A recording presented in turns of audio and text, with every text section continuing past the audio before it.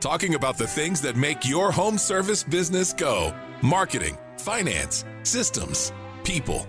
This is the Fight Club for Business podcast. Makes me that much stronger, makes me work a little bit harder, makes me that much wiser.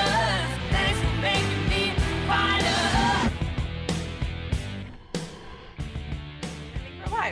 Hey there, everybody. Is it Tuesday again already? It is, and it's Fight Club. Hey, good morning, everyone. Good morning. Happy Tuesday, everyone.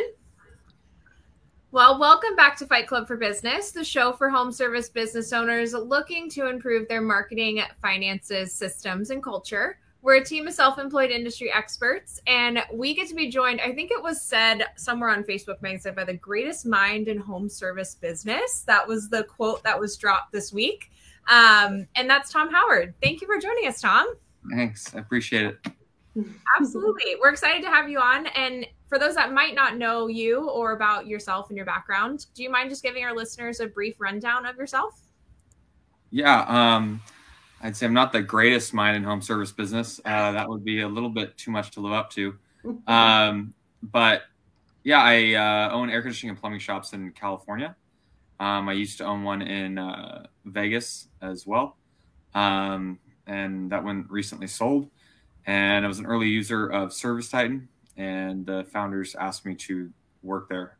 So I've been working with ServiceTitan for 3 years now, a little over 3 years, 3.5, and still own my air conditioning and plumbing shops, most of them. Awesome. Very exciting. Well, thank you for joining us. And those new listeners or returning listeners, my name is Taylor Maroney. I co-own a power washing and paver sealing company with my husband in South Florida.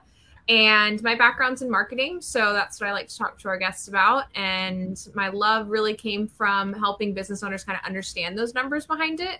Can become a very daunting task when looking at marketing dashboards and what those numbers and analytics really mean and how to make better decisions based upon those. So that's where my passion kind of lies, and I really love to help business owners. But excited to have you on, Tom, and welcome back to Fight Club, everyone.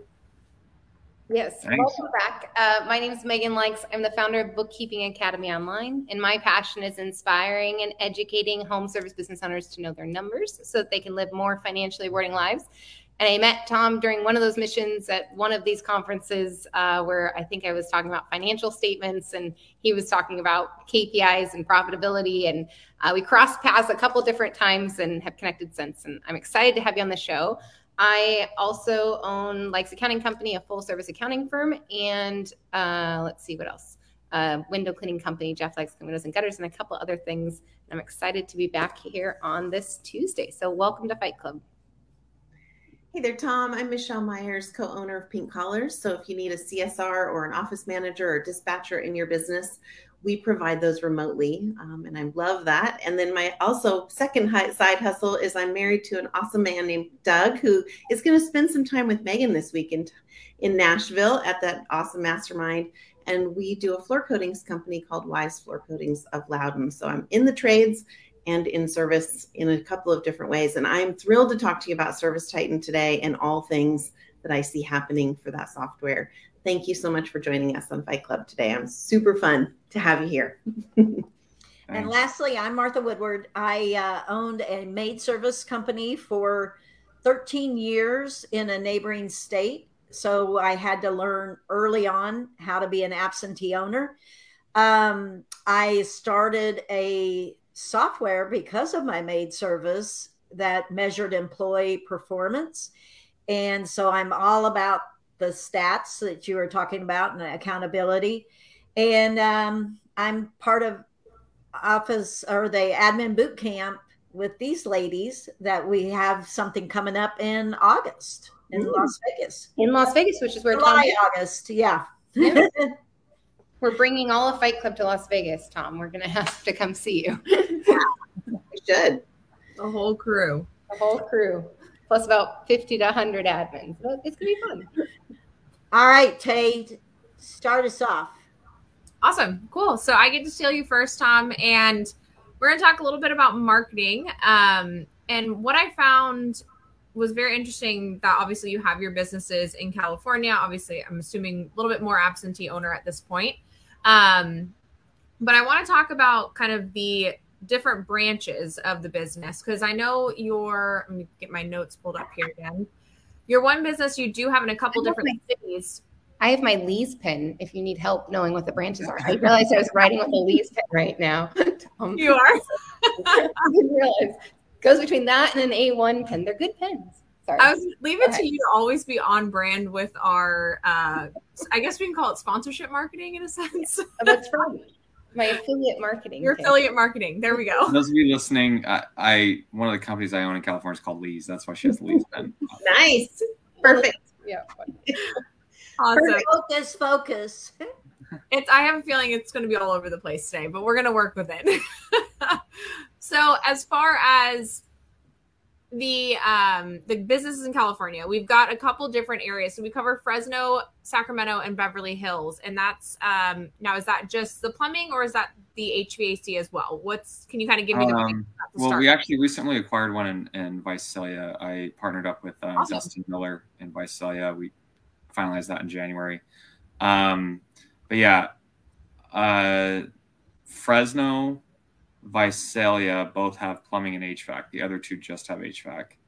Awesome. And they range in sales from Sacramento should only do about $3 million in revenue this year. Fresno will be about 35. Visalia should do about 10, and Beverly Hills in the high 20s, 27, Cool. something like that. Wow. That's amazing. So I'm assuming all of them are using ServiceTitan, which does help with the, efficiency of communicating with customers. And that's kind of where I want to land today, is really talking about the customer experience, because that's an area for me that's I really do love, and it's something I do preach about. I tend to preach about often, but it's an area of marketing that does tend to get forgotten about, just because it's kind of the mundane side of marketing. Like, we do it, it's there, we'll kind of put on our face and be happy and be bubbly when we need to, but we sometimes forget about the other pieces that are involved. And it seems as though ServiceTitan, from what I've researched and done, I don't use that product personally, but it really does help with that experience. So can you kind of talk to what pieces of ServiceTitan, what type of tools within ServiceTitan really do help aid in the customer service experience? Yeah, I think, I've talked to a lot of people. I was talking to a small company about a week ago, and I was sitting in their office, and they said, yeah, we do all that stuff. We, text our customers when we're on the way. We call when we're on the way. We send a follow-up message asking, if they liked us, to please leave a review, that kind of thing afterwards. And we send email follow-ups for if we don't sell the estimate, to see if we can, get them to buy and that kind of stuff. And then we call them, whatever. The reality is that may be the case. And it may actually be the case for a small 2-person shop. It is still incredibly difficult as a 2-person shop to remember to do all that stuff on every job, every day. That's literally, we probably have like 5 or 6 customer touches. If you have two technicians running 4 calls a day each, that's 8 calls a day times, let's say, at least 5 customer touches. You're looking at 40 tasks per day for 2 people. Yeah. Now, first of all, you're probably not going to pull that off. You're probably not going to remember to do all those things. Additionally, now imagine if you have 100 techs. Like, just start thinking about, okay, now I've got 4,000 customer touch. Like, that's ridiculous. It's never going to happen. No. So, and the thing with businesses is that in anything that you do, if you can automate it and take the human element out of it, so it has to happen, then it's going to go through. Now, the reality is 30 years ago, before we had the software to pull these things off, you had to build processes and procedures. And that's why all these consultants talk about processes and procedures, processes and procedures. Sure, we need processes. I get it. However, the new age is just automation. Mm-hmm. You should only build processes and procedures for things you can't automate. Like the gold standard is automate, so you don't have to build anything for it. You don't have to hire somebody to do it. So you don't need to train them on a process. The reality is, when you have automation and you have a machine doing it, machines don't call in sick or file workers' comp claims against you and, you know, threaten you and do all this other stuff. And, you know, I don't know, pick up hookers in your van on their lunch break. It happened. Lost a bet. I got that text message once. There was a bet. Will Tom Howard talk about hookers on the Fight Club podcast? Wow. It happened. There's no way he would do that. Thanks, Tom. I can't tell you how frustrating it is when you get, and just shocking when you're sitting on, I was at an executive meeting at Service Titan. And No, I got we're a text not going message. to talk about it. Every time you mention it, I'm going to lose more money. Can you please? Yeah. I got a text message saying like, hey, this happened and got picked up by the police. And it's like, Oh my gosh. there's an employee in our van with the sign on the side in the middle of the workday. So, I mean, the reality is, why would you build these processes and procedures when you can automate and not have to do it? Now, for everything you can't, like, yeah, I do it. So that's what ServiceTitan does. All those things. They text message, email, call, whatever. With the calls, they don't automatically call it. Well, it'll trigger them to call, but it'll record the call and save it on the system so we can actually verify that it actually happened. It follows up on unsold estimates. It sends messages to the customers. It, you know, to let them know we're on the way. It shows a GPS tracker coming. It confirms the appointment with them. That's another customer touch. So basically, by the time that, we call them service specialists, what you guys, you know, technicians, whatever. By the time they get to the house, you've already built up this rapport and you seem like a legit company that knows what they're doing. Yeah. I mean, 7 to 8 just in that brief, like 2-minute discussion just there. And my mind goes too of those 7 to 8 touches were originally on our admins, most likely. It's not we're doing them, or the technicians themselves. Most likely that falls on the office staff. So now we're offloading off of our admins, giving them free space in their brain during the day, which is they're doing normally 1,000 tasks a day. And like Michelle said, they really can only handle about 100. That's kind of what Michelle's always taught us. That's really their like breaking point is 100 different tasks throughout the day that they can put their effort into. And just offloading 8 of those is giving them so much air to breathe, I feel like, as an admin, which is incredible. So I'll let you keep going, but I just want to make sure everyone, like, that's just like 8 before the technician even gets there. ServiceTitan also tracks the number of tasks the admin are doing. So it tracks every time they click in there, every time they go to a different page, every time they do whatever. So, I mean, that's one of the things that people don't really utilize in ServiceTitan. A lot of people don't know it's there, but it's basically a admin task. It's a report that you can run in ServiceTitan that says how many things are they doing per day, which was great. We actually built it when people started working from home during COVID. So it was during the COVID release packs. It was early of 2020 released it. So it's like you can send all your CSRs home and you can see what they're doing throughout the day. And we had some CSRs that would just stop and take like a 3-hour lunch and no one really knew. And this is at my company. And you start realizing like, wow, they're not doing anything. And then you have these other CSRs that were just rocking it. And you can easily start seeing the difference of what's happening. Now, if you have somebody that's doing a lot of tasks but doesn't have the close rate on the calls, then you can coach that. If you have someone that's just not doing the tasks, then, you know, they probably need to be enrolled in the employee relocation program, but to another company. So it's there's a lot of help there. But the reality is, from the marketing perspective, the number one thing ServiceTitan did and still does is that it tracks all your marketing campaigns. So, you know, if someone calls my office and I have a CSR on the phone, and by the way, I have some remote CSRs in Armenia that handle all my nighttime calls, but they're actually my employees.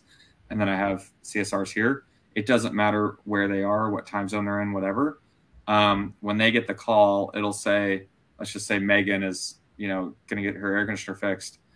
It'll say Megan Likes is calling from Google ad number 632 or Yelp ad number whatever, and for this location, and automatically puts that onto your marketing tracking. So then when we book the call and we run the job, and let's say it costs $800 to get the air conditioner fixed, we know that Google ad number 632 generated $830 today from technician whatever through Megan Likes, you know. It's so granular. We're getting so granular on that side of the marketing, which is amazing.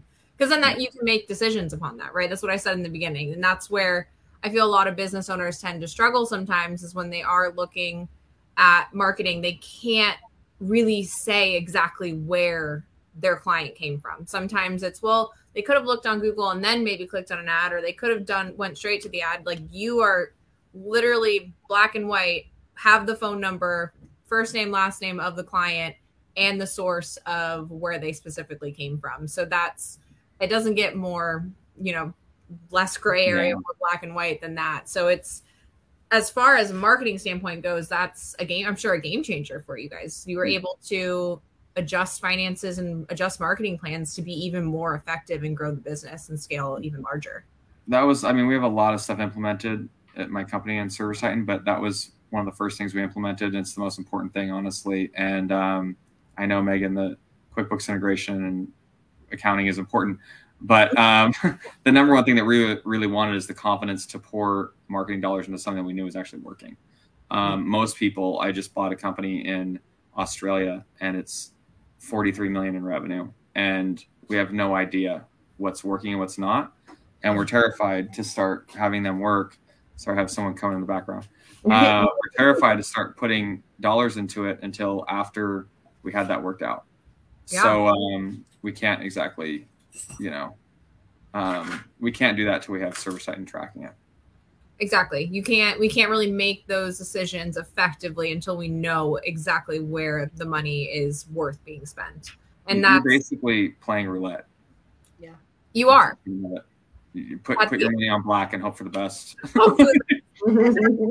That is a lot of times I feel how business owners look at marketing. It's, well, I'm going to put this out there and we're just going to hope to God it comes back in and doubles, maybe, hopefully, fingers crossed. If not, then maybe we'll throw it on red next time and hope. And then, by the way, what we all do is we blame our marketing company when it goes wrong, because we're not tracking, we're not doing anything, and then the marketing company must suck.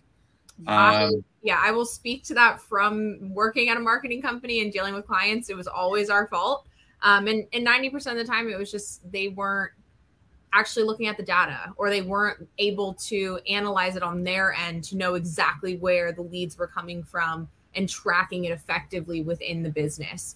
Because it's a partnership. It's 100% a partnership. Or Michelle, the CSRs aren't booking the calls, or the technicians aren't closing. So it's always the marketing company's fault. We utilize tracking numbers for time, but we're getting more and more folks booking via Schedule Engine. I had 80 customers via Schedule Engine last month, and I don't know. I probably tracked those. Any ideas? Hey, Chris, on that, I can speak to that really quickly. The deal when we bought Schedule Engine, ServiceTitan just bought Schedule Engine, I don't know, late last year, something like that. I can't remember the exact timing. But the development dollars that we're putting in is tracking marketing attribution on Schedule Engine, because what Chris is saying right now is that when the call comes in through Schedule Engine, it attributes that call or those marketing dollars to Schedule Engine, where in fact there was some online ad that someone clicked on to get to your website, where you clicked on the Schedule Engine link and booked it. So what we're trying to get is initial attribution on that click. So ServiceTitan is working on building in call attribution for any Schedule Engine calls as well, now that they bought Schedule Engine. Looks like, I don't know who put that last one. I didn't get to read the rest of it. I think Megan's throwing some notes up there for us. For Chris. Got it. Hope that answers the question.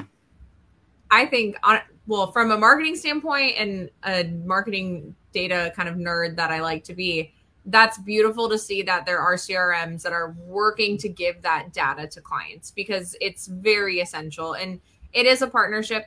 This is kind of where I'll end with the marketing segment today is, if you are getting your data and you're able to analyze it, just know that you have to do the work on your end as well. You have to be able to know where the leads are coming from, track them throughout the entire process from estimate to initial booking and so on and so forth, because that's where, cost per acquisition comes into play and cost per lead and things of that sort. We need to know those numbers and be able to make decisions based upon that. So I appreciate you taking some time with me today, Tom. And we've talked a little bit more about finances here at the end. So it's kind of a perfect transition for Megan to hop on in here.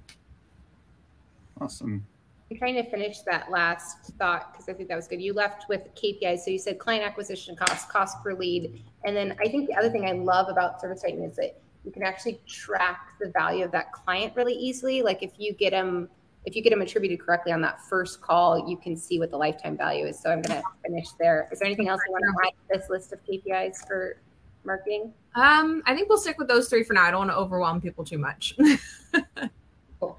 All right. So I really, really want to talk about Fetch a Tech, and I'm trying not to get distracted. But you said one other thing. So I'm going to offer us like a shiny object distraction if we need it. And that is, I want to talk about ServiceTitan follow-up because I feel like it's underutilized. I feel like there's a lot of like tools in there that could be optimized. I know we share a mutual passion around rehashing and the importance of rehashing.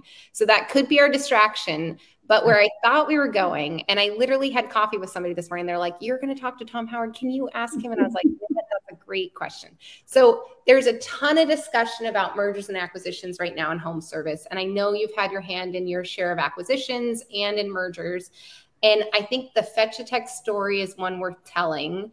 Kind of like, how did it start? How did it go? How did it, I don't know if we can say end, but you know, where is it now? Is that something that you feel comfortable sharing with our listeners? I think it can be inspiring. There's certain details that I can't share due to non-disclosure agreements, but I can give you a lot. Right. So we've got like, let's say 6 minutes. Can we get the 6-minute version of the Fetch a Tech story? Yeah. Fetch a Tech came along because Jerry Finney and I, Jerry Finney owned 2 companies in Vegas. He just bought a company called Priority Plumbing and another company called ACLV. We had been talking, and I've been giving advice kind of for free over the phone, just like, hey, he was a friend that I met. He was actually with Ishmael Valdez at a conference. Ishmael introduced us. Ishmael Valdez. Anyway, bottom line is that not made it on the show yet, by the way. What? Ishmael has not made it on the show yet, even though he has tried, but not successfully made it because 7 a.m. is early. So this is my silent email about how Tom Howard is here at 7 a.m. and Ishmael, someday we would love to have you in the future, maybe, if you can. So, and here I am, you know, in my not so professional office here with my surfboard in the background.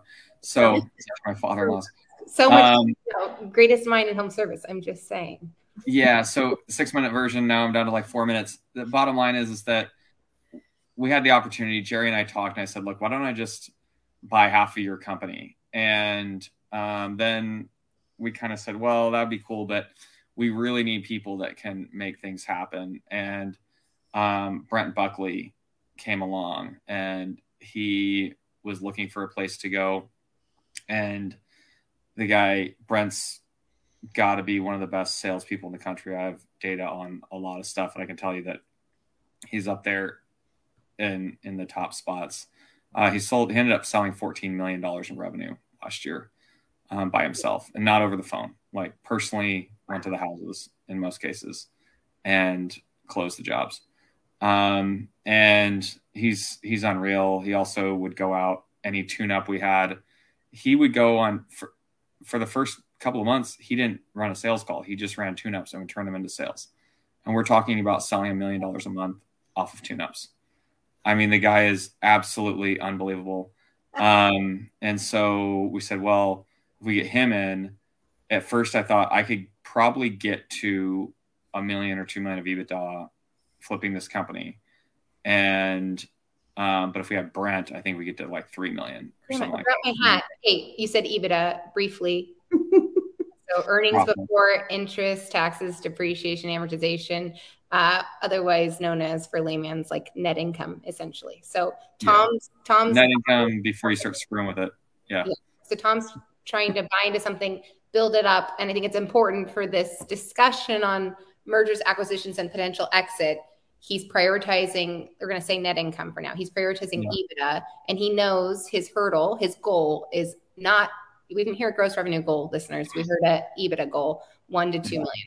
And then he's building a team around him to increase that goal, which is not a revenue goal. I love this about you, Tom, and the way your brain thinks is we're not prioritizing revenue here. We're prioritizing EBITDA. Okay, keep going. And by the way, no one buys your revenue. No one cares. Literally nobody cares. And Tom introduced me to Davey, and he has this purple Tom Spinny. I feel like every time he's on that screen, I can see it because his face is lighting up as purple. You know what I'm talking about? Yeah. Okay. Yeah. Okay. Keep going. We only have 3 minutes left. Okay. So bottom line is that he had a GM that was fantastic named Dennis Thompson. He had anyway, that was what it was. We kind of split up equity between ourselves and said, look, we're going to turn this thing around. I would build the budget and help with the processes and procedures. Brent would just go sell like a maniac. Dennis would keep things going on a day-to-day basis and actually make the execution happen. We ended up bringing in Dan Antonelli, and we said, hey, it'd be fun to do this together. So we had a small equity percentage, and Dan did the rebrand and called it Fetch a Tech. And it had a dog on it with a wrench in its mouth, for fetching a tech. And everyone hated the brand at the time. A lot of the employees said, man, we look like a dog grooming service. And Dan said, that's the point. From the marketing perspective, you got to have this be outside the box and people will recognize who you are. And sure enough, it just blew up. And I mean, the brand just was amazing. So anyway, people really associate themselves with it. By the way, on the marketing side, one of the things Dan says in his book, he's like, don't make a mascot on your company that looks cool. Usually most of the people that are in the industry right now are middle-aged white men who want a nasty dog with big teeth or something, where Mr. and Mrs. Jones that are 65 years old don't want something that would scare a small child pulling up to their house. So anyway, definitely avoid the overly masculine, aggressive, ridiculous mascots. It's just not a good thing. Dan's a lot of pink and purple lately. I'm just there's been a lot of purple coming out of Dan's shop and pink. Check your ego and your thoughts at the door, and go with a brand that matters to your customers and the things that would feel well to them. So if you're looking up. The book that's mentioned was from Blanded to Branded, and Tom has a couple of different brands that are mentioned in that book. I feel like that was the first time I got to talk to you personally. I was like, I drive down 99. Well, there was a period in my life where I drove down it a lot because my mom was sick. But I'm like, and I like Lee's. I didn't know it was yours, but I knew it was a Dan brand. It was so obvious to me that it was a Dan brand, and then turned out it was Tom. Yeah. Who was the person running the day-to-day operations? I missed the name. Dennis Thompson. Okay. Yep. And so this fantastic operator. We had Brent, you, Dennis, Jerry, Dan. Dan Antonelli. And then we ended up buying a third company. Now the crazy thing is we got Fetch a Tech. We had it for August through October. And so we got it late. We got started late August. We had September, October, and we turned profits in September and October. And not a lot of profit, but we turned profit. And I thought, well, I got 2 months, so we're going. And I went and talked to Climate Control Exports and said, look, they were having issues in their company. And I said, Colin Hathaway was there. He was the main owner of Flint Group, and he's a great friend of mine and awesome investor and operator. If you ever had the chance to work with Colin, I'd highly recommend it. But anyway, it was their one location that wasn't making money. It was actually losing a lot of money. And they were frustrated about it. And they didn't have the bandwidth to constantly go to Vegas and be babysitting this thing themselves. And I said, look, I kept asking them to let me buy it, and they wouldn't. So I finally made a piece of paper sign, and I said, those signs that you put on posts that you see that say Jim buys ugly houses in your area? 916. Yeah, with the phone number. Yeah. Yeah, I wrote Tom buys ugly houses in Las Vegas. Call, and then put up my phone number at the bottom on an 8.5 by 11 sheet of paper. And then I crossed off houses and put AC businesses. And then I took a picture of it and sent it to them. I said, hey, I'm putting these up around Vegas tomorrow, and I wanted to give you a shot to be the first one. And I could just they didn't respond, right? So I could just see Colin, like I've known him for years. Trevor Flanagan was involved there as well. Trevor has an investment in Flint Group.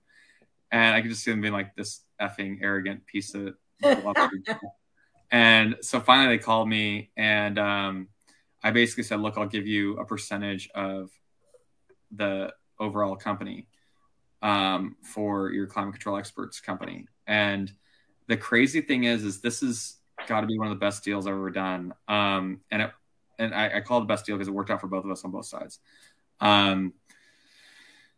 They're like, oh, okay. And it looked like they had a couple $100,000 of profit. And I was like, man, it's gonna be a hard sell because they're like still profitable. I thought they weren't. And, you know, I'm going to give them a small piece of my company. The percentage was pretty small, but, you know, let's see what I can do. And my revenue at my other two companies, ACLV and Priority, that we just combined, was at $5 million for the year. And their revenue for the year was $6 million. And I thought they had profit, and I barely had turned a profit for 2 months. Anyway, so I go into this call and I'm like, guys, here's my model. I built out this pro forma and showed like, hey, this is what this looks like in a while. And here's what your equity could be worth and blah, blah, blah. And they're like, dude, but we're like, you know, 6 million in revenue and you're like 5. And, you know, we're both looking at not a lot of profit. And I'm like, yeah, but like, you know, I'm not profit and you guys don't have very much at all. And they're like, yeah, well, ours is, you know, so you should come with me. They're like, we have 2 months. I'm like, yeah, but like, we're going to make this happen. And I'm just going off of just whatever. So bottom line is I didn't pay any cash for the first 2 companies. I got equity for free from Jerry Finney. He was very generous on that, but he needed a way to make money. Additionally, I was trying to buy this third company with no money, and it's a $6 million revenue company, but I convinced them that, you know, it'd be a good idea. Well, they're like, well, I guess, you know, we should do it. And I'm like, oh my gosh, like they actually said yes. Like, money we're losing right now, like we should definitely do it. I'm like, what do you mean losing? Like it says you have profit. They're like, no, that dash and then the profit is a negative. And I'm like, oh crap, you know what I'm saying? Like all of a sudden I start sinking. And Colin is laughing. I mean, he's like, Tom, I've been there. Like I've made this like I missed a 0 on the, you know, total profit. Look like an idiot. My heart so bad.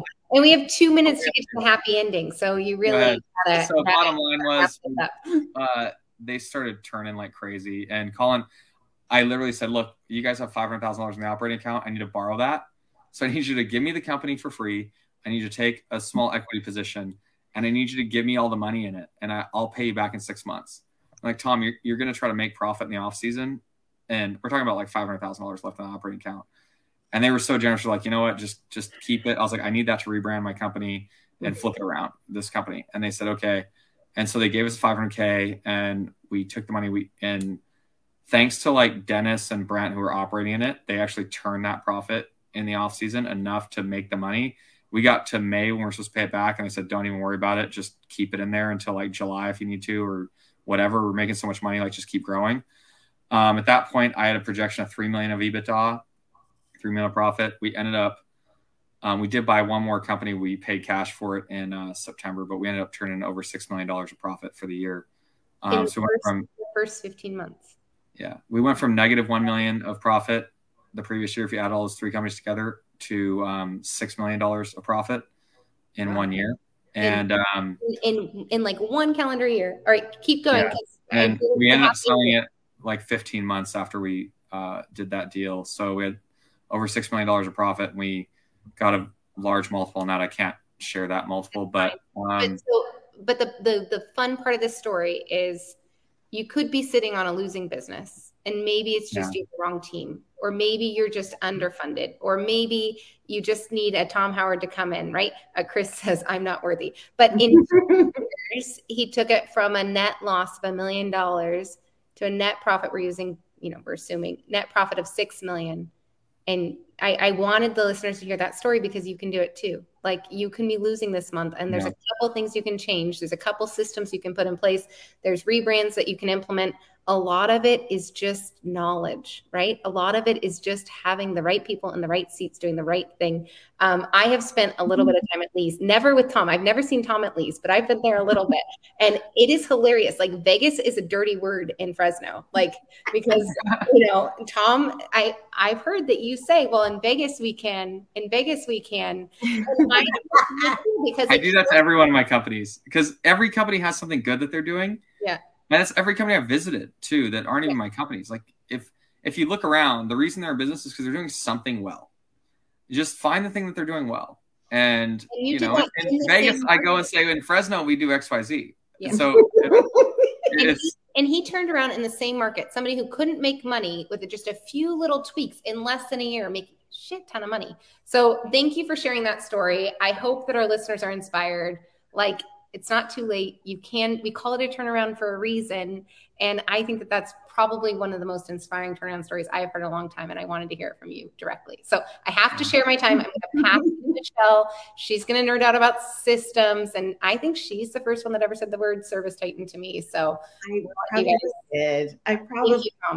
Hey there, Tom. Okay. I am on your Lee's website, and I have a quick question for you.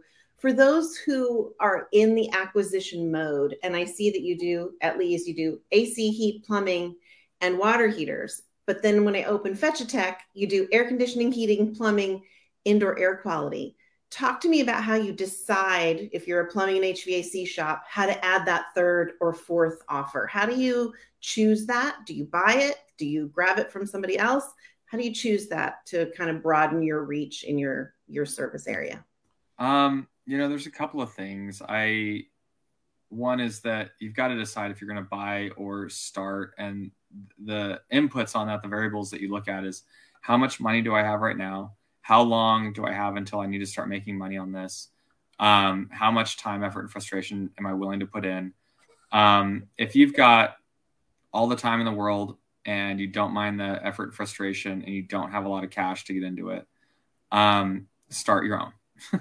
You're going to have to draw down some of the profit on your main business. Just make sure your business is profitable first. Your core business. This is one issue that people have a lot is my core business isn't making money, so I just need to add XYZ. Yeah. That's like a failing marriage saying I just need to add children. Like that'll solve, we'll be so bonded. And it's just makes everything, anyone who's ever had kids knows that whatever the issues you have, it gets exponentially worse. Kids are like magnifying glasses, right? Yep.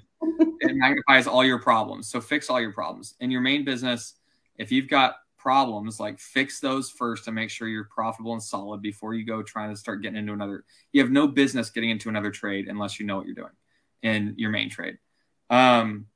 So secondly, if you've got the time at that point, your main business is making money and you're willing to take some losses on it for a little while, or just less profit to go mess around in plumbing or whatever else. Mm-hmm. If you're an HVAC company, or if you're in plumbing, you want to add HVAC, go do it, but take the time. If you have less time to screw around and you have more cash on your hand. Now, when they say time is money, you're always trading, right? Yeah. So I can spend the time building my own, not have to pay the cash, or I can go buy a business with cash and add it to mine. Now, it does take a certain skill set to migrate them in. Mm-hmm. And that skill set is very expensive to learn. Mm-hmm. When my wife asked me about my acquisitions, and I've purchased 15 companies, maybe more over the years. I quit counting after 11 or 12. And when we had an acquisition go sideways, or had a long day at work, she's like, how'd it go today? I said, I paid a lot of tuition. Today. And the reality is that tuition starts adding up, but it does teach you the lessons. Yeah. So there are lessons that come with acquiring companies and how to migrate the employees over and how to get them excited and that kind of stuff.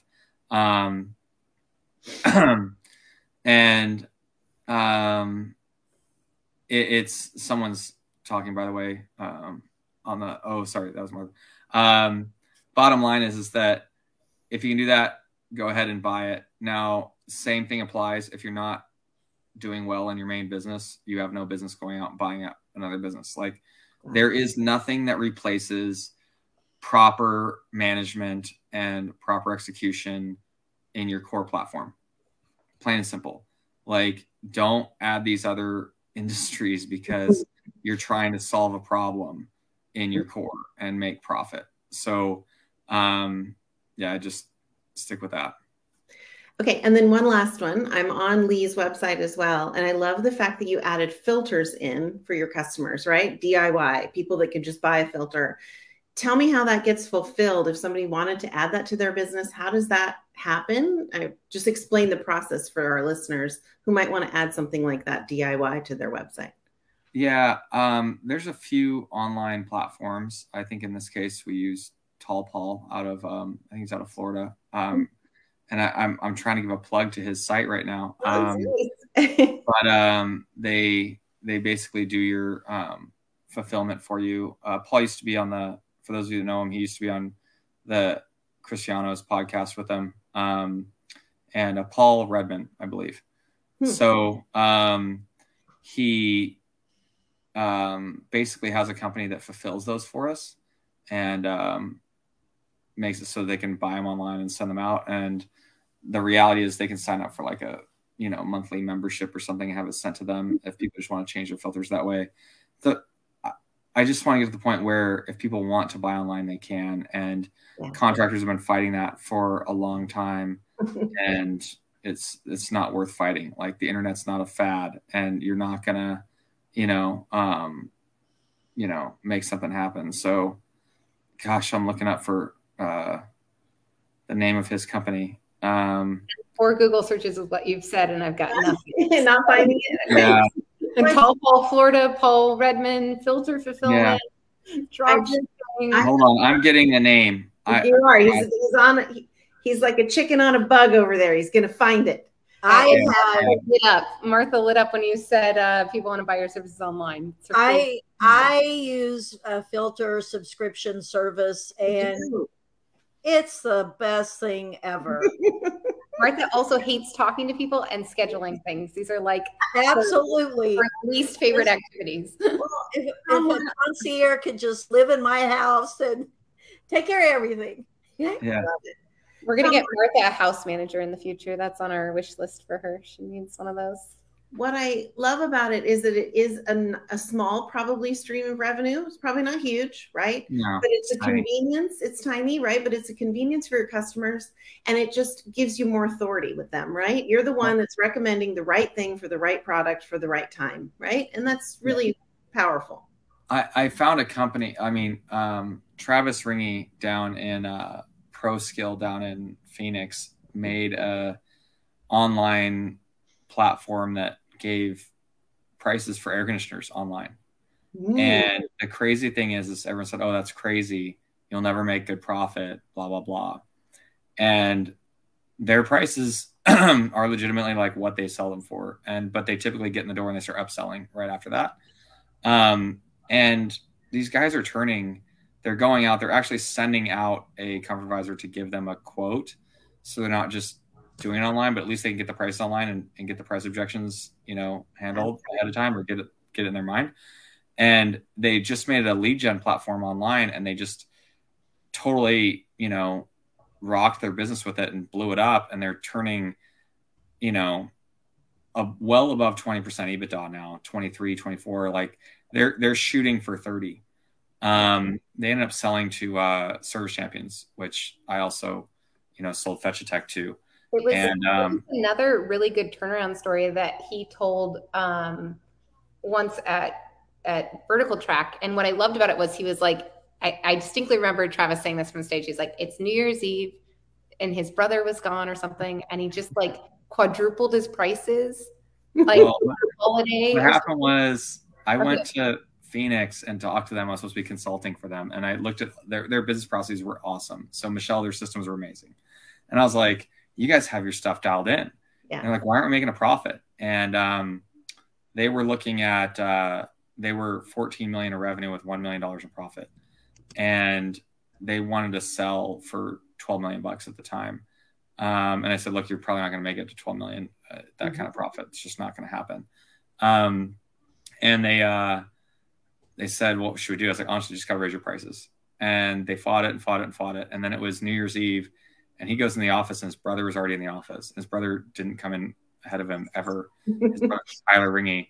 And Tyler's like, I'm raising prices on everything. I'm going through it all. And he's like, dude, you're going to have to deal with the bad reviews online, all the pissed off customers, and all the other bull crap that every single small business goes through, that like they think that like I can't raise prices, people will be mad at me, it's gonna be so terrible, blah blah. He's like, I'm just gonna do it because if Tom's doing it in Fresno, like we can do it here. And because my prices were never a problem, I had other issues that I was always working with. So they start raising their prices, and he's like, you know what the crazy thing is, we didn't get a single online review or anything else. We just raised our prices and it did awesome. They ended up going turned around like within 30 days, 45 days, 60 days. Yeah. Talk about a turnaround story. It just, and I'm sorry, I almost gave the wrong brother credit. So they went from 14 million in revenue that year to 18 million in revenue. Wow. But instead of 1 million in profit, they made 3 million in profit. Wow. And then they sold their One business. decision. And I can't tell you what the number was, but it was a lot more than 12 million. Yeah, and then they sold. If you hear that, in 12 months, they turned around and then they sold. Perfect. Yeah, and it's like now they're sitting on a $3 million profit business. And by the way, here's the beauty of it. In our Vegas deal, you know, Climate Control Experts was shown by Flint Group. They made out really well and did really well in the final sale and got a nice return on their investment from their initial buy when they're losing money. Additionally, Service Champions now owns it, and that company is making profit and growing it as well.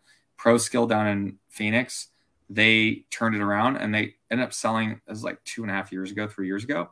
And the reality is that Service Champions, they're one of the best performing companies as far as growth and profitability in the entire Service Champions platform, including beating my Vegas business.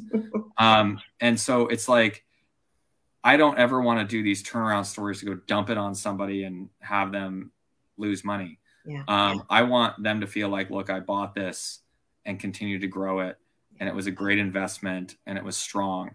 And that way everybody wins, and including the employees.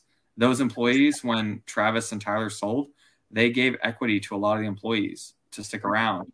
And so then when it sells again, those employees get a lot of money. Tommy Mello, when he sold his business at A1 Garage Door, 25 of his employees became millionaires the next day. So 25 of them. So great. So great. These are great stories, Tom. Thank you. And it gives our listeners a lot of systems to look at, whether it be fulfillment of something with another company, a partnership, or a takeover or a purchase. So you covered a lot of stuff. Thank you so much. I'm going to pass you on to Martha. Yeah. And we're supposed to talk about people, but I'm very intrigued about, I'm a fact finder, and I never thought about like being able to go online and shop air conditioners, you know, HVAC units, and put it in my shopping cart. But I would be all about that because I love to be informed. And when the salesperson comes and tells me this price, and I haven't had that opportunity to kind of put in the components, I'm a harder sell. But if I had been able to kind of put those things in the shopping cart and go, oh yeah, that's why it's going to cost me $10,000 or whatever. So that's really intriguing. I haven't mastered it yet. And by the way, the company is called Contractor Commerce. Okay. And they'll allow you to set up your online store on your website. Reach out. They've been great to us. Like I said, the Ringy brothers built their own in Phoenix. But bottom line is to get your foot in the door. Now, sorry, Martha, your question is like how to do it or how? No, I'm just saying that is intriguing to me. And as a consumer, I would be all about that. But I love that you went there right after Tom Howard said 25 millionaire employees. And I'm like, really? That's where we're going? I love it. I'm teasing you. What I want to ask you about is I'm very big on like employee accountability and transparency. And I don't know much about ServiceTitan.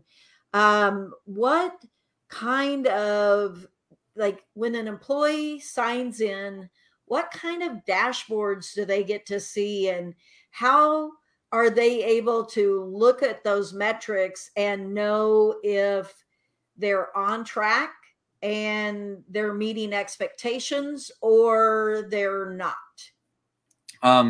It's pretty straightforward. So all of your office staff, like let's say you're a customer service rep, you're getting your booking rate, your total booked revenue, those kind of things. You can see it. ServiceTitan on their Works package has custom dashboards. So you can drag and drop whatever field you want. One of the issues with ServiceTitan is a lot of people have problems with the dashboards. Well, the reason they have problems with dashboards is that there's 52 different ways to calculate every KPI. We literally surveyed a bunch of contractors. We found 11 different ways to calculate average ticket. 11. Mm-hmm. And so they get into ServiceTitan, they're like, my average ticket isn't right. It's like, well, it is. It's calculating it this way. So we finally put like an information thing, like this is how we calculate the number. They're like, your data's corrupt. I'm like, dude, it's a computer. It adds, subtract, multiply, divide. It's not, it's fine. The problem is there's all these different ways to do it. So you have to figure out when you're doing your custom dashboards, like which KPI do I want to look at? And so ServiceTitan made all the different ways that we could think of to calculate all these different numbers in different ways. And you have to make sure you're looking at the same report, same number on both reports that you're looking at if they're off. But so you can pull a custom dashboard for, like, let's say call booking rate. You can pull a custom dashboard for, total book revenue, that kind of stuff. And you can build that and say, this is your CSR dashboard.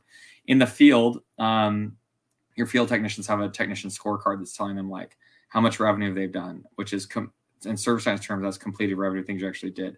How many sales you made, which you've sold it, but maybe you haven't done it yet. So it's not recognizable as revenue, Megan, on your, according to GAAP. I have so many thoughts and I am filtering. I'm just biting my tongue. Yeah. So it's, the thing is that they can look at whatever their performance is. And I think the important thing with people is that they need to be able to be looking at the things they can actually control. Mm-hmm. So I don't want my, technician John to be focused on the rent on my building, right, and what the cost is on that. Like, technician John doesn't know. I don't want technician Sally to be considering like what her workers' comp rate is.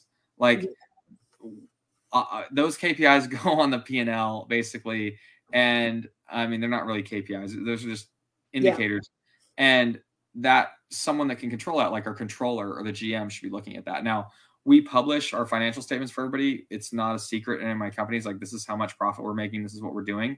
Every person, from the person that cleans the warehouse to the person that, is the general manager, they're all able to look at the P&Ls. However, each person needs to be looking out on a daily basis. The things they look at daily are the things that they can control and the things that matter the most to them. So technician John or Sally or whatever, their total sales and their total revenue that they're generating should be in the forefront of their mind. And even gross profit if you can. And the people that are in the office, let's say customer service reps, should be looking at call booking rate and total calls booked and those kind of things. Dispatchers probably should be looking at the total revenue for the day and whether or not they're hitting their revenue goals in the company. Because dispatchers can actually drive revenue a lot, to get to where they need to be. Well, so those girls stole all my time and I don't have much time left, but I do want to say one of the things that you talked about is that you're not hiding your revenue or your profit. You're not avoiding talking about the fact that everybody knows anyway that you're bringing in a crap ton of money. But most business owners, well, I shouldn't say most, but a lot of business owners are super afraid of that. And was there ever a time that you were and you avoided sharing that? And I was so broke when I started that it didn't matter. Like, I was like, oh, well, they're going to find out how much money I'm losing. Who cares? The issue is, that was when I first bought the company way back in the day. It was difficult. But I have a lot of business owners tell me like, oh my gosh, I can't believe this. Like, if they see my P&L and they see that I made $800,000 last year, they're going to freak out. And I start laughing and I'm like, what? I'm like, go interview the employees I bet you most of them, if I talk to them personally right now, they think you're making $2 to $3 million a year. So like, why not just give them the financials so they can actually see the reality of the situation? Yeah. They think in their head, you're doing $10 million of revenue. You're probably taking home $4 or $5 million bucks. Yeah. Like that's what they're thinking. And so why are you afraid of showing them the truth? Like right. That it's not what it is. It's not, you're not bringing home 50% net profit. Like it's not happening. But in their head, they're like, I mean, my labor on this HVAC install, we sold it for, $20 grand. My labor is like $1,000. That unit's probably $3,000. They're probably bringing home, $15,000. Absolutely. Absolutely. And people don't understand that your employees are putting together the numbers, whether they're accurate or not. And they're also putting together in their head, hey, he's trying to hide this from me. And so then it creates a culture of not trusting anything you really have to say because they feel like it's kind of an us against them mentality. So it really can bite you in the butt, and you think you're being clever and you're not being clever at all. Yeah. And also they start to realize when they start to see those numbers, they start to realize what's really important. And a lot of times, I'll get back to the Fetch Tech thing real quick here, Megan, is like, because I know you were bringing that up. It's when we went in there, we did have to lay a lot of people off. The reality is we had 3 companies that were all losing money, every one of them. And that's a tough pill to swallow. However, when the whole company sees that, like, look, here's our financials. You guys realize that if we don't fix this in the next couple of months, we're going bankrupt and everyone loses their job. Yeah. And we're not going to be able to provide this service to the community. We're not going to be able to provide the service to the families that are here. So we're going to have to cut people, especially underperforming ones. Now, some people that got cut, they weren't underperforming. They were just, unfortunately, we had made bad decisions as a company previously before we got it that was like, okay, we hired too many people or whatever else. When we put the 3 companies together, I didn't need 3 service managers. I didn't need 3 GMs. I didn't need 3, controllers, all that stuff. But also we looked at all the processes there. And this goes with you, Michelle, and systems, and you, Martha. Like, bottom line is, we had made a decision, previous decision, that they said, oh, we don't want to use like ServiceTitan payments because, we can get 50 basis points lower, like 0.5% less on our payments processing. It's like, this is the most ridiculous thing I've ever seen. We're paying 70. I quote this and you probably 5 times a week. So please say it. Yeah. It's very profound. We're paying someone $70,000 a year to take phone calls. They're sitting in their thing and processing credit card payments on the phone so that we don't have to use the button in ServiceTitan and be like, hey, just process my payment. When you process that payment, now we have 2 systems. We have a payment processor and we have ServiceTitan, and we have to reconcile a bank statement every single month and go through and match everything to make sure everything got paid. And we can't guarantee that because you got human processes in between there. Mm-hmm. And the reality is that then we had $100,000 of bad debt that we could have avoided if we hadn't done that, and we'd actually automated it because those credit card payments didn't get processed. Then we have to go chase that person down for the credit card. So we're like 170 grand in, trying to save 20 grand a year in credit card payments, like in our fees. So the bottom line is we just automated that. We just brought in ServiceTitan payments, no brainer. It automatically takes the payment, automatically deposits it, automatically marks it as paid in ServiceTitan and goes exports to QuickBooks. Now it's paid. That whole thing just goes out the window, and we didn't need that employee anymore. Well, unfortunately, we had to let that employee go. But the reality is when the company sees we had to do this to stay in business so everyone else can keep their job, now they start thinking, the problem is all these business owners are like, man, my employees, they don't think like me. They don't do this and this and this.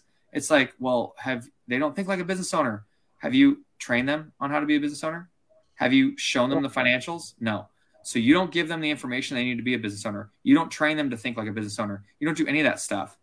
And somehow you think, or you're not giving them incentives that if the company overperforms, they get paid more money, just like the business owner does. So they don't have the incentives of a business owner. They don't have the knowledge of the business owner. They don't have the training of the business owner. And you're wondering why they don't think like a business owner. Give them the information. They're going to start thinking like you, and they're going to start making decisions like you. And I don't even live near any of my companies anymore. Yeah. And they're all operating. And I feel like if you have those feelings towards your staff, then what do you think they're doing and saying to your customers? I mean, if it's that kind of relationship, then how there's a lot of other problems that are cooking in there as well. So anyway, but well, Tay, I'm going to send it back to you and we'll wrap it up so we can let Tom out of there by your 8 a.m. And do you have to jump, Martha? What's that? Do you have to jump? Yeah, I really should. We have admin boot camp, our membership meeting, and I'm going to teach pay for performance. So I'm going to give my homework real quick. And my homework is going to be, Tom talked about sharing kind of the P&Ls and talking about that stuff. You may have heard me say before, I did it on a percentage basis. So we started with $100. You have single dollars and you hand out percentages to your staff. They don't know what you're handing them, but let's say you spend 10% on marketing, then one of your staff members you're going to hand $10 to, and you spread out all your percentages of the P&L, and then you talk to them about, okay, so $100 revenue. I am going to spend it on marketing. I'm going to take your $10. I'm going to spend it on labor. They're going to see the big chunks coming out. So they understand where that money goes. And it's a great exercise. So I'll put it in the group. Yeah. I do that at my own company. I highly recommend it, what Martha's saying. What I did is I took each employee, said, you're the marketing company today, you're the supplier today, you're the workers' comp person, and then bring $100 and $1 bills and start paying them. And then, by the way, put up a job that actually happened. And by the way, pick a job that went sideways. And at the end, you've spent all the money. And then ask them like, okay, but by the way, we ordered the wrong unit. We had to go back there and switch out the unit. That cost us an extra couple $1,000. So it's an extra 12%. By the way, where do we get that extra $12? And then $12 out of your wallet and hand it to the person that is the supplier and be like, that came out of my pocket. Yeah. And the reality is they think that you're making 50%. You're not. You're making whatever your percentage is as a company. And then they start to realize like what it is and where it goes. Every time I do that, I'm like, do you have any other expenses in the company you can think of? Because they've thought of everything, the labor, the material, that kind of stuff. And they're always at like 50%. And then all of a sudden it's like boom, boom, boom, boom, boom, boom, boom, boom, boom. And they realize like, oh my gosh, I've got all these other expenses. I can't believe it. And you just see the owner just passing out dollar bills to everybody. And then it gets to the end and you got to start taking money out of your own wallet to pay the supplier. I love that. I never did that part, but for people to understand, like in our world, when you left equipment back at the shop, or when we had to do a quality revisit to go and fix something, driving home, how much that eats into your budget. So I love that part. I'm going to add it to my homework. So anyway, it was so nice to meet you, Tom. And I'm sorry I have to go, but I'll see you ladies over there in a little bit. And thank you so much for being on Fight Club. All right. We're going to do homework real fast. Tom, if you have a hard stop, you can jump off too. But I'm good. We like to make this actionable, and Tay's going to give a whole speech about it real quick. quick rundown. So it is time for homework. Just know that we only ask that you choose one piece of homework. Martha just gave you her first piece. We are about to give you another 3 to 4 pieces here.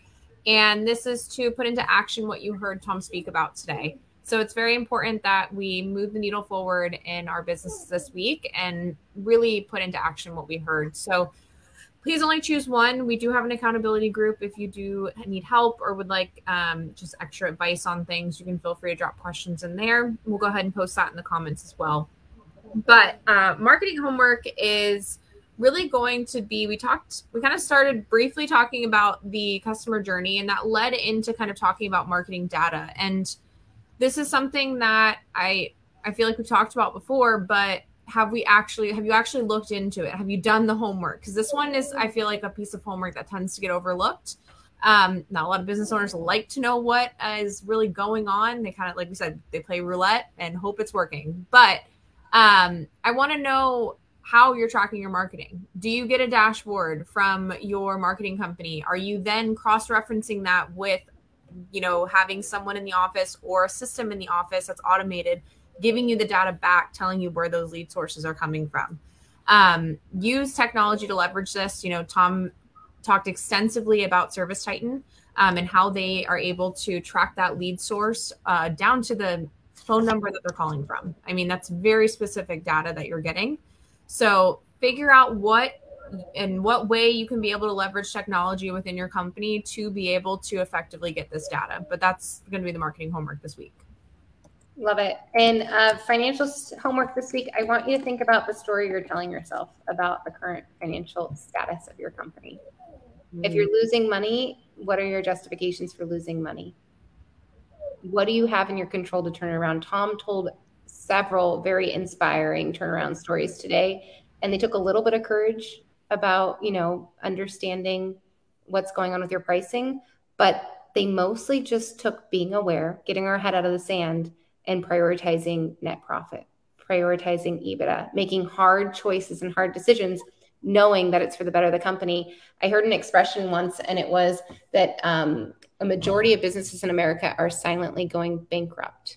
And when you are not paying attention to the bottom line, you are probably one of those businesses, and you may not even know what's happening. And it feels hard and it feels scary, but think about how fun today was when we talk about a turnaround 12 months from now and 13 months from now and 14 months from now. Or better yet, Tom and I have been at Vertical Track, and I've heard these turnaround stories in 45 days. And as soon as 45 days, you can see money in those bank accounts. So I'm going to challenge you to stop putting your head in the sand and stop telling yourself whatever story you're telling yourself about your market or about your staff or about your service offering or about the economy, and look at what you can control, and then go change your story. Prioritize that net profit, and you can do it. You could maybe be Tom's next success story. So good. And your systems homework is to stack some value for your customers by possibly adding an e-commerce site to your business. And so I'm going to put contractorcommerce.com, the link to their website, in our private group on Facebook. So check them out. It might be a really easy way to add another service to your business. That's your systems homework. I give you one of the things that taught me the most about air conditioning and plumbing, and this that I would make the homework is, there is no college out there for it to be a contract air conditioning and plumbing business owner. But there's tons of businesses that are open to letting you come in and view whatever they're doing. My thing would be, go ahead, pick a company and go visit them. Show up to their shop. If they let you in, just call them like, hey, can I come visit you? All of us have friends in the industry we can go visit that we haven't visited before. If you can't find one, give me a call. Here's my phone number, 559-259-1244. I'll put it 559-259-1244. Please text me because I'll think it's a spam call if you just call. And I'll set you up. You can come to Fresno and see my shop. You can see whatever you want. People come in all the time. And I try to do that because people let me see their businesses. And I really owe a lot of my success to all those great companies that let me in, including like Dave Geiger at Horizon, who's now like $750 million in sales. And, these great operators that really knew what they were doing. And just let little me in there and just see everything that was going on. I'm scared to post that, but I'm going to. There you go. First, anyone's given a phone number. I don't think we've had anyone. I love it. Laura Modestian, the CEO of ServiceTitan, posted his personal phone number on our Facebook page the other day, saying, hey, if you're not getting through on support and our support system is failing you because we're having a support issue, call me personally. Wow. And yeah, like 5 people called and he just handled it. He's like, okay, like we got 3,300 employees and we have the CEO of the company giving out his personal cell phone number. I'm like, fine, I'm giving out mine. He gave it out on Tommy Mello's podcast several years ago. And one of my dear friends, Sheila, that's her story of how she got on as a torchbearer with Service Titan. She called Ara personally and she was like, I am your girl. And it's one of these great stories. Like, that's how I made friends with Tommy Mello. That's how I made friends with Tom. You know, people give out their cell phone numbers. Take it. Don't abuse it, but take it. Most people won't text. They won't follow up. By the way, if you need my email, it's thoward@servicetitan.com. Look at him ahead of you, Tay. I know. He's doing all the things. He's doing all the things for me. All right. thoward@servicetitan.com. Yep. Cool. Let's wrap this up, Michelle. Perfect. Okay, awesome. We always close out with a quote, Tom, and I liked this one today. It's from Abraham Maslow, and he says, you'll either step forward into growth or you will step backward into safety. You showed a lot of growth in the steps that you've taken in this industry, and we're grateful that you brought us along for part of it today. Thank you so much for joining us. Everybody have a great day. Thanks. I love Maslow's hierarchy, by the way. All right. Have a good one, everybody. Happy Tuesday. Bye, Tom. Thank you. Fight Club for Business. Join our Facebook group where we have weekly homework, accountabilities, and an awesome community to help you fight for your business. Facebook.com/Fight Club 4, as in the number 4, business. Fight Club for Business.